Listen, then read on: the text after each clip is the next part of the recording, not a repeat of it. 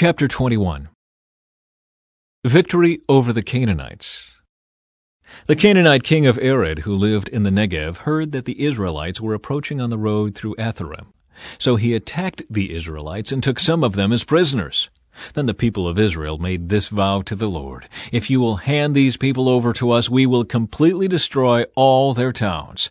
The Lord heard the Israelites' request and gave them victory over the Canaanites. The Israelites completely destroyed them and their towns, and the place has been called Hormah ever since. The bronze snake. Then the people of Israel set out from Mount Hor, taking the road to the Red Sea, to go around the land of Edom.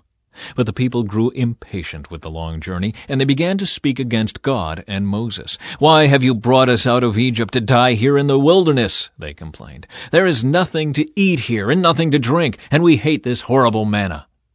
So the Lord sent poisonous snakes among the people, and many were bitten and died.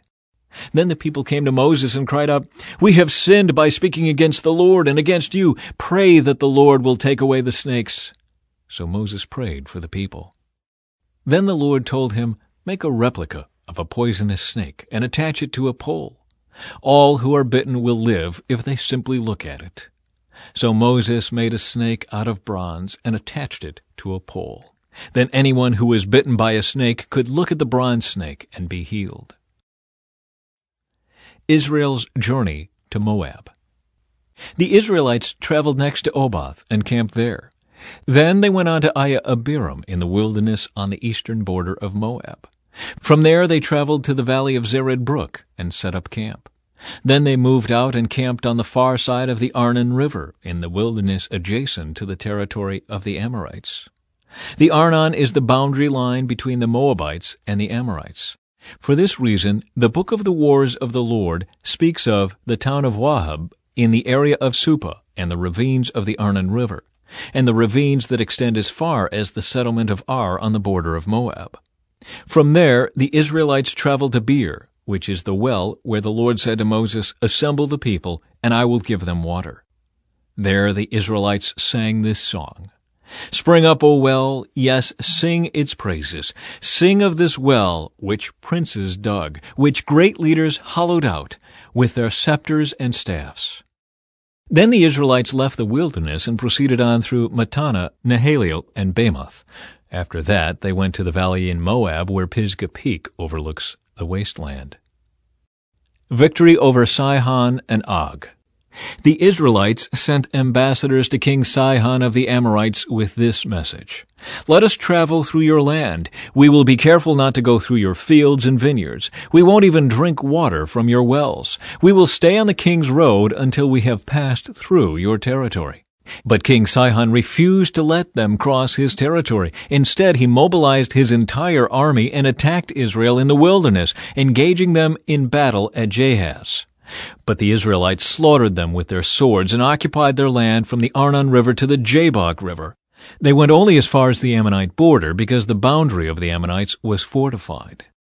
So Israel captured all the towns of the Amorites and settled in them, including the city of Heshbon and its surrounding villages. Heshbon had been the capital of King Sihon of the Amorites. He had defeated a former Moabite king and seized all his land as far as the Arnon River.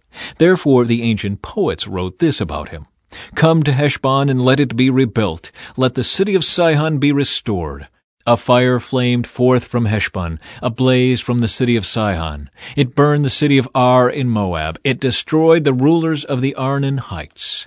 What sorrow awaits you, O people of Moab! You are finished, O worshippers of Chemosh.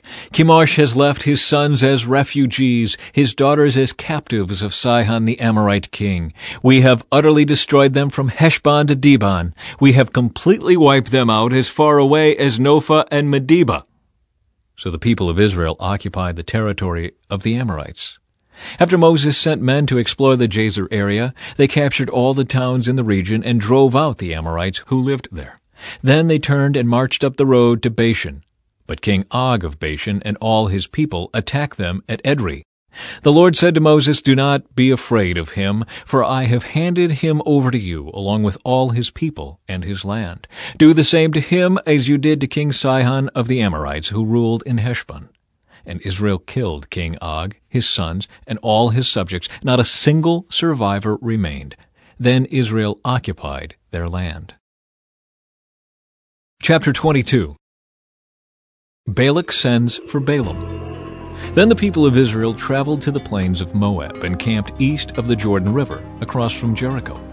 Balak, son of Zippor, the Moabite king, had seen everything the Israelites did to the Amorites. And when the people of Moab saw how many Israelites there were, they were terrified. The king of Moab said to the elders of Midian, "This mob will devour everything in sight, like an ox devours grass in the field." So Balak, king of Moab, sent messengers to call Balaam, son of Beor, who was living in his native land of Pethor, near the Euphrates River. His message said, "Look, a vast horde of people has arrived from Egypt. They cover the face of the earth and are threatening me. Please come and curse these people for me, because they are too powerful for me. Then perhaps I will be able to conquer them and drive them from the land. I know that blessings fall on any people you bless, and curses fall on people you curse." Balak's messengers, who were elders of Moab and Midian, set out with money to pay Balaam to place a curse upon Israel. They went to Balaam and delivered Balak's message to him. "Stay here overnight," Balaam said. "In the morning I will tell you whatever the Lord directs me to say." So the officials from Moab stayed there with Balaam. That night God came to Balaam and asked him, "Who are these men visiting you?" Balaam said to God, "Balak, son of Zippor, king of Moab, has sent me this message. Look, a vast horde of people has arrived from Egypt, and they cover the face of the earth. Come and curse these people for me. Then perhaps I will be able to stand up to them and drive them from the land." But God told Balaam, "Do not go with them. You are not to curse these people, for they have been blessed." The next morning Balaam got up and told Balak's officials, "Go on home, the Lord will not let me go with you." So the Moabite officials returned to King Balak and reported, "Balaam refused to come with us." Then Balak tried again. This time he sent a larger number of even more distinguished officials than those he had sent the first time. They went to Balaam and delivered this message to him. "This is what Balak, son of Zippor, says. Please don't let anything stop you from coming to help me. I will pay you very well and do whatever you tell me. Just come and curse these people for me." But Balaam responded to Balak's messengers, "Even if Balak were to give me his palace filled with silver and gold, I would be powerless to do anything against the will of the Lord my God. But stay here one more night, and I will see if the Lord has anything else to say to me." That night God came to Balaam and told him, "Since these men have come for you, get up and go with them, but do only what I tell you to do." Balaam and his donkey. So the next morning Balaam got up, saddled his donkey, and started off with the Moabite officials.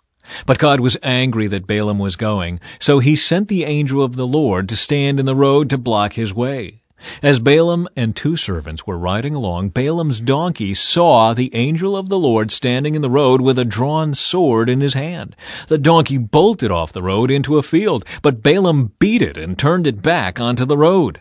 Then the angel of the Lord stood at a place where the road narrowed between 2 vineyard walls. When the donkey saw the angel of the Lord, it tried to squeeze by and crushed Balaam's foot against the wall. So Balaam beat the donkey again.